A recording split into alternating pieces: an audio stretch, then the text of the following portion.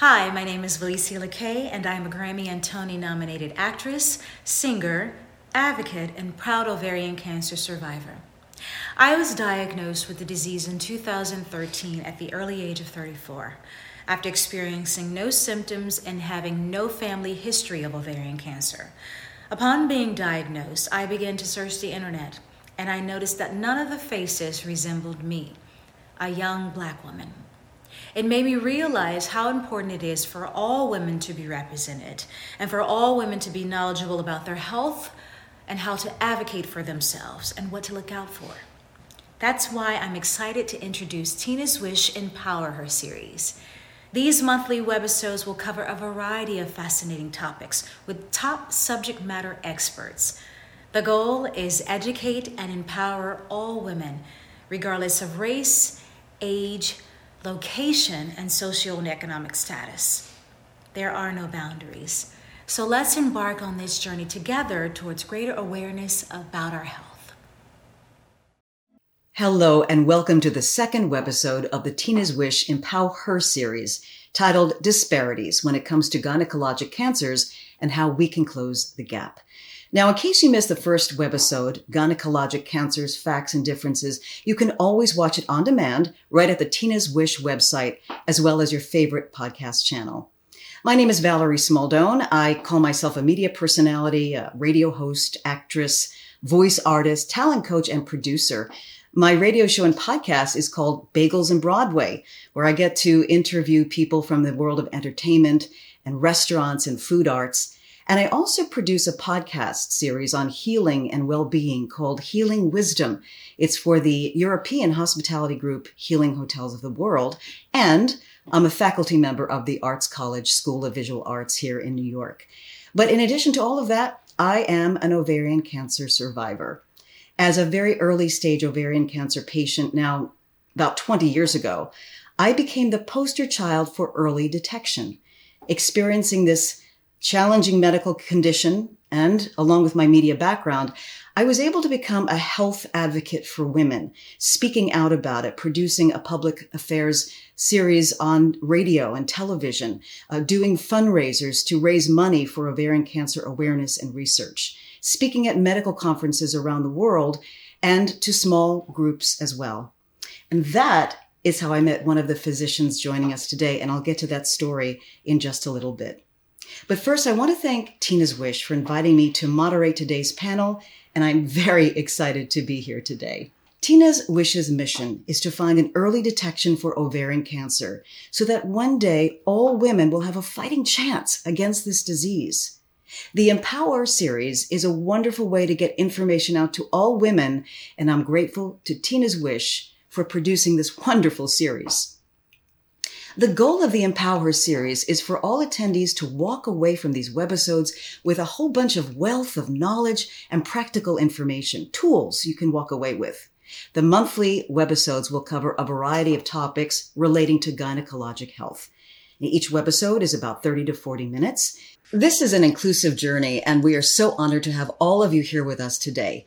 So now let's get right to our honored panelists. I'm so excited to introduce you to Dr. Carol Brown, gynecologic surgeon, senior vice president, and chief health equity officer at Memorial Sloan Kettering Cancer Center. And Dr. Dineo Cabelli, chair of obstetrics and gynecology, a gynecologic oncologist at Washington University. Doctors, I am thrilled to have both of you with us here today to have this wonderful conversation, this important conversation. And Dr. Brown, let me begin with you. But first, I want to tell everybody how we met. And as you remember, it was an auspicious day in September. You and I were doing what is known as a press junket. We were talking about Gynecologic Cancer Awareness Month in September. And the date was September 11th, 2001. Dr. Brown, we're forever bonded because of that experience. Yeah, it's so true. It's so true. We were actually doing a live radio broadcast at the time that the planes hit the towers. And we will never forget that. And we are eternally bonded, but so happy to be with you here today, and want to thank you for all the great work you've done then and since in increasing awareness for GYN cancers. Thank you, doctor. Thank you.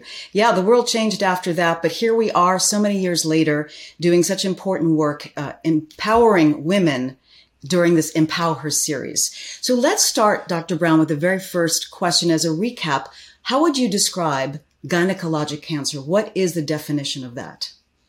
So gynecologic or GYN cancers are any cancer that affects a woman's reproductive organs.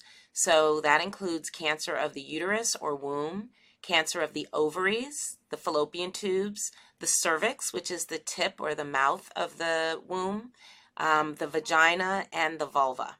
So it's basically anything related to what some people call their lady parts or their female parts.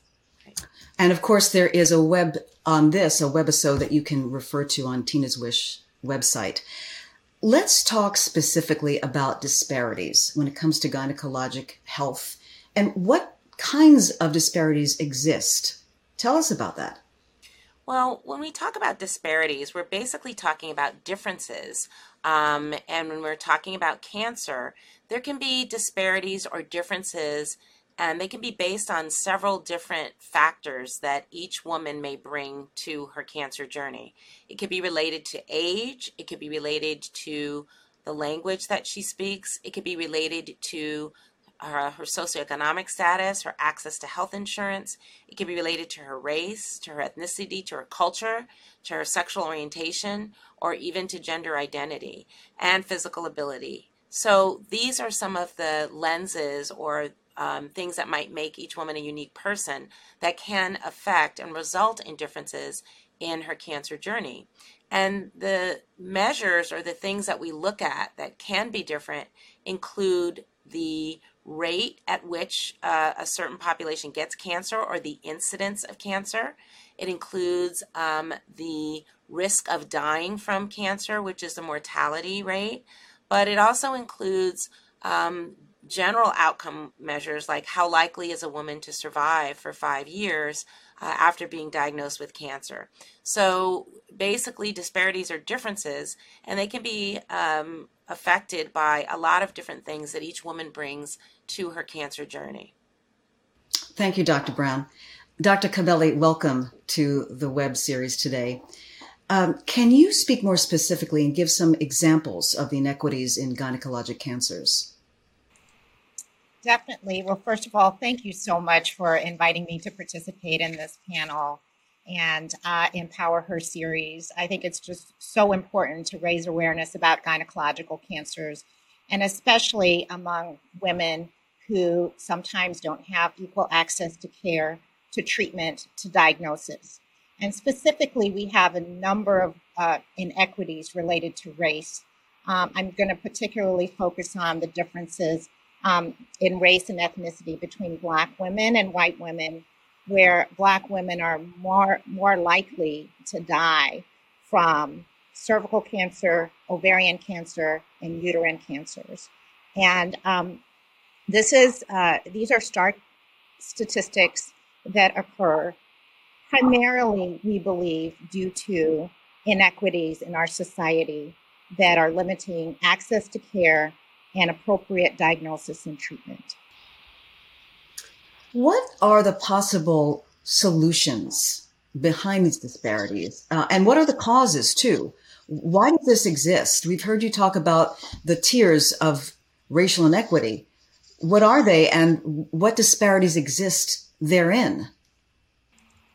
Well, I think that certainly, as Dr. Brown mentioned, there are numerous factors that are related to what a patient factors related to a patient's identity, a patient's access to care due to socioeconomic status. I think that we also have to look at healthcare providers and physicians and nurses and look at the fact that we really don't have enough diversity in our workforce to take care of the population that we're talking about.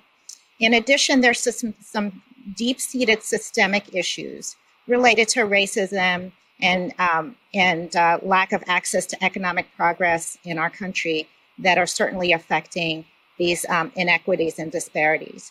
And I think one of the ways we deal with this is to recognize that this is a problem, raise awareness, and then really tackle the issues of workforce disparity, raising awareness about gynecological cancers that affect all women, and then tackling some of the systemic issues that we have in our society.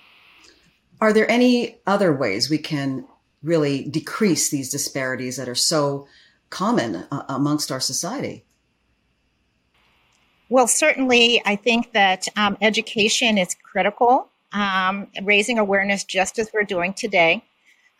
Certainly, I think that people don't recognize that we've made so much progress with clinical trials in gynecologic cancers, and making sure that we are encouraging people to participate in trials and recognizing that as a positive and not a negative.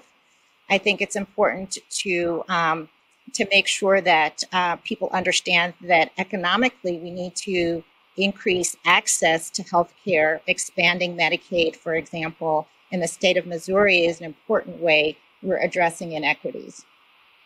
I'm glad you brought up clinical trials. It's such an important piece of the puzzle. So, Dr. Brown, let's talk about how we can make this an effective way to reduce or eliminate disparities in cancer. Clinical trials. Let's elaborate on that a little bit. So, cancer clinical trials, what we have found through our work here is at Sloan Kettering is that cancer clinical trials are really a great way and one strategy to work to eliminate cancer disparities, particularly those that are based or solely due to access to care. And here's why. Because when you participate in a cancer clinical trial, you are really guaranteed that you are going to get exceptional care. You're going to get access to the latest and best and most advanced treatments possible. And you're going to be monitored very closely, often more closely than you would be outside of a clinical trial. And this is going to ensure that some of the challenges that can happen due to your socioeconomic status or due to your geographic location, et cetera, are really taken care of. And I think it's important for patients with cancer, and particularly women of color and women from populations that may have some inherent mistrust of the medical system, to understand that clinical trials nowadays, particularly cancer clinical trials, really do not involve being a guinea pig. You're not going to be in a trial where you're going to be getting something that has absolutely no chance of working at all. For the vast majority of patients with cancer, you're usually going to be getting something that is a super duper hyped up version of something that's known to work well, or you're going to be getting something that's added to a known way to attack cancer. So I think it's really, really important that people understand, particularly for cancer patients anyway, that nowadays clinical trials really are not focused on experimenting with things that we don't already know work. The other thing that's really important to realize is that in the last just 5 years, there's really been a revolution in cancer clinical trials. They no longer take 7 and 8 years to finish. They no longer have to involve thousands and thousands of patients. In fact, the majority of the advances that have been made in therapies and actual cures for advanced ovarian cancer and uterine cancer and cervical cancer, 3 cancers, as Dr. Cabele mentioned, have very significant lower 5-year survivals for Black women in the United States. The majority of the advances that have come through clinical trials that are what we call phase 2 trials. They're smaller, they're done more rapidly, they can be done in multiple sites at the same time, and many of them can be done in community oncology settings and don't necessarily require going to a tertiary cancer center. Many of these trials involve targeted therapies or therapies that are taken by mouth and have fewer or very different side effects than the traditional chemotherapies. So it's a really exciting time actually to participate in clinical trials. And for certain diseases, for example, endometrial cancer, where we know that Black women with advanced endometrial cancer have significantly worse outcomes than white women, the recent approval of immunotherapy and targeted therapy this happened because of women participating in clinical trials. So, I really think that this is a way, one strategy to approach it, not the only one, but given the exciting advances that we're seeing in all three of the major gynecologic cancers just in the last few years with targeted therapy and immunotherapy, clinical trials are a really important tool. Well, that's very compelling what you just mentioned, but how do we get greater enrollment in clinical trials? How do we also get the word out to the community? Well, thank you for asking that question. So the work that I've been doing here at Memorial Sloan Kettering and that many of my colleagues are doing around the country, including Dr. Cabelli and others at other cancer centers, is recognizing the concept which actually President Biden had popularized during his cancer moonshot time in the White House, is that 70% of people in the United States receive their cancer care in a community setting. So if we want people to participate in clinical trials and we want them to benefit from the great advances, we have to take these advances from the places like Memorial Sloan Kettering and bring them to people in their communities. So here at Sloan Kettering and many of my colleagues here in New York City and elsewhere, and I believe also at WashU, have formed partnerships with community oncologists and with people who are delivering care in the community, cancer care in the community, to bring the clinical trials from the academic center to be done at the site, as well as partnering directly with pharmaceutical sponsors to do their trials in these community settings. So I think, all of oncology is actually rapidly changing and people are getting their care where they live. So I think this is a really important way for us to adapt. And it also breeds a lot of more trust in the system. And it really is an important way I think we can approach this. Well, you have a new role as Chief Health Equity Officer at Memorial Sloan Kettering Cancer Center. First of all, congratulations on that. What other ways are you and the institution attempting to address these health disparities? And you just mentioned something very important, some other ways perhaps that are in the works. So I think, as Dr. Cabelli mentioned, the social determinants of health are really critical, and being aware of them, but also doing something and offering some support and strategies to overcome some of the negatively affecting social determinants of health, such as access to insurance coverage, access to transportation, access to food.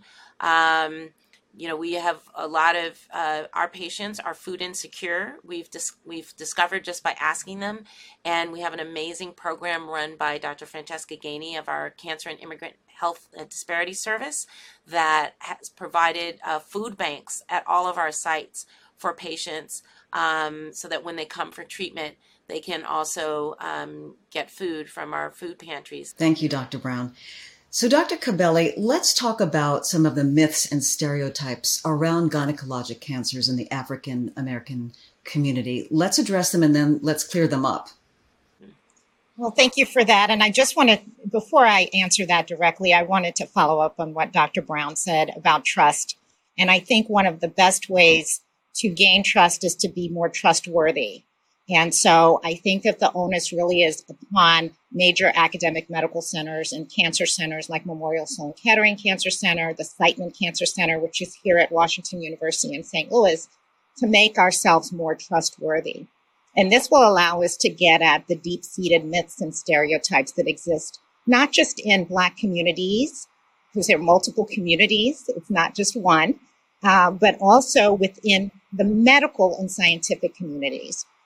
For example, there's a myth that BRCA mutations, which predispose women to developing breast and ovarian cancers, are not common amongst African American women and Black women, and we know that's not true. So genetic testing for these conditions and family histories and counseling are limited because we are believing this myth and stereotype, which is not true. Another myth is that Black women are not willing to undergo treatment. And I think that that is absolutely not true. I think that we have to be more trustworthy in asking why people have reservations about particular types of treatment. But most people are willing to undergo treatment. And then finally, back to clinical trials, that Black women are less likely to want to participate in clinical trials. And we know from the literature that if Black women are asked in the right way, they are more than willing to participate in clinical trials. So those are a few examples. And that's bringing us right back to the trust you just mentioned, Dr. Cubelli, and the onus of the partnership between the patient and the medical staff. Would you agree with that? Absolutely. And it's beyond just the physicians. I think we need to look at nurses and schedulers and medical assistants, and it's the whole healthcare system that that says we are welcoming and we're willing to take care of anybody who comes through our doors, and you can trust us to help you through our journey. And so I think that we are doing a lot of work here at Washington University at the Siteman Cancer Center. Dr. Brown, who is a mentor of mine for many, many years, has really led the field in this and is really showing the way and how we can address some of these deep-seated issues. And we have to, because I believe that if we can address some of these issues, particularly for the most vulnerable, this is going to help everybody. So, Dr. Brown, let's talk about some other communities and other myths, for example, in the Hispanic community when it comes to gynecologic cancers or ageism. A lot of people would say, ovarian cancer is only for older women, or socioeconomic challenges. Now, I've given you 3 different areas, but if we can tease that out, that would be wonderful. Sure. I think it's important to recognize that for Hispanic and Latino, the Hispanic Latino community, there is very limited information about cancer disparities, particularly GYN cancer disparities. And the same is actually true for different populations that are labeled and bunched together as Asian. And again, to recognize that I appreciate that Dr. Cubelli said communities, because there is not a Hispanic Latino community. There is not an Asian population. We are understanding more and more as we have scientists, and we have to remind ourselves race is not a scientific concept. It's a socio-demographic concept. And so we need to actually be a lot more specific in terms of what communities we're talking about and what groups of people. I will say there has been some work done looking at Hispanic Latina women with endometrial cancer that has shown that they tend to get endometrial cancer at a younger age, a younger median age than other groups.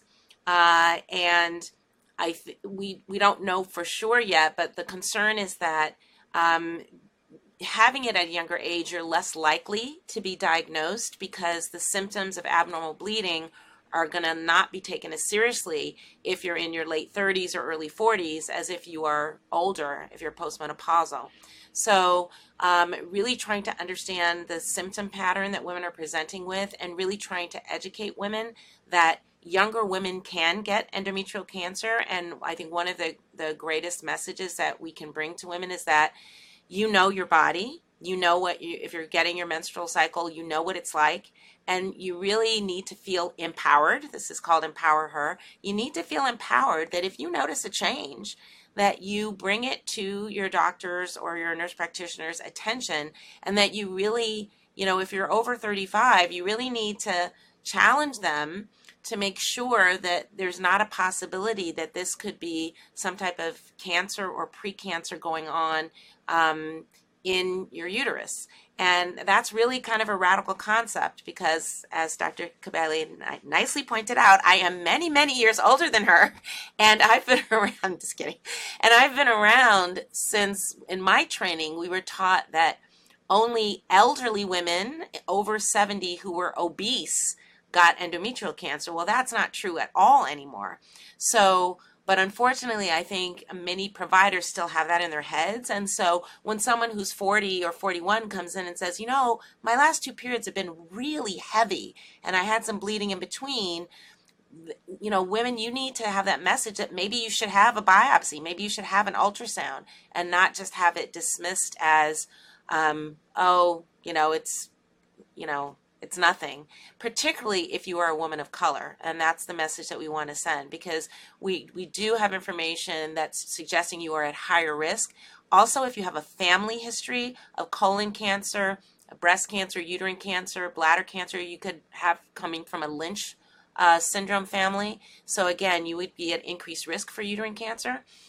So I think it's important to recognize that just as we didn't discover that Black women had significantly or similar rates of BRCA mutations until we started looking and doing the testing, I think the same thing is going to be true. And again, to remember that many of these disparities are caused by the interactions of social determinants of health, and not really related to the color of your skin, the amount of melanin in your skin, what language you speak, etc.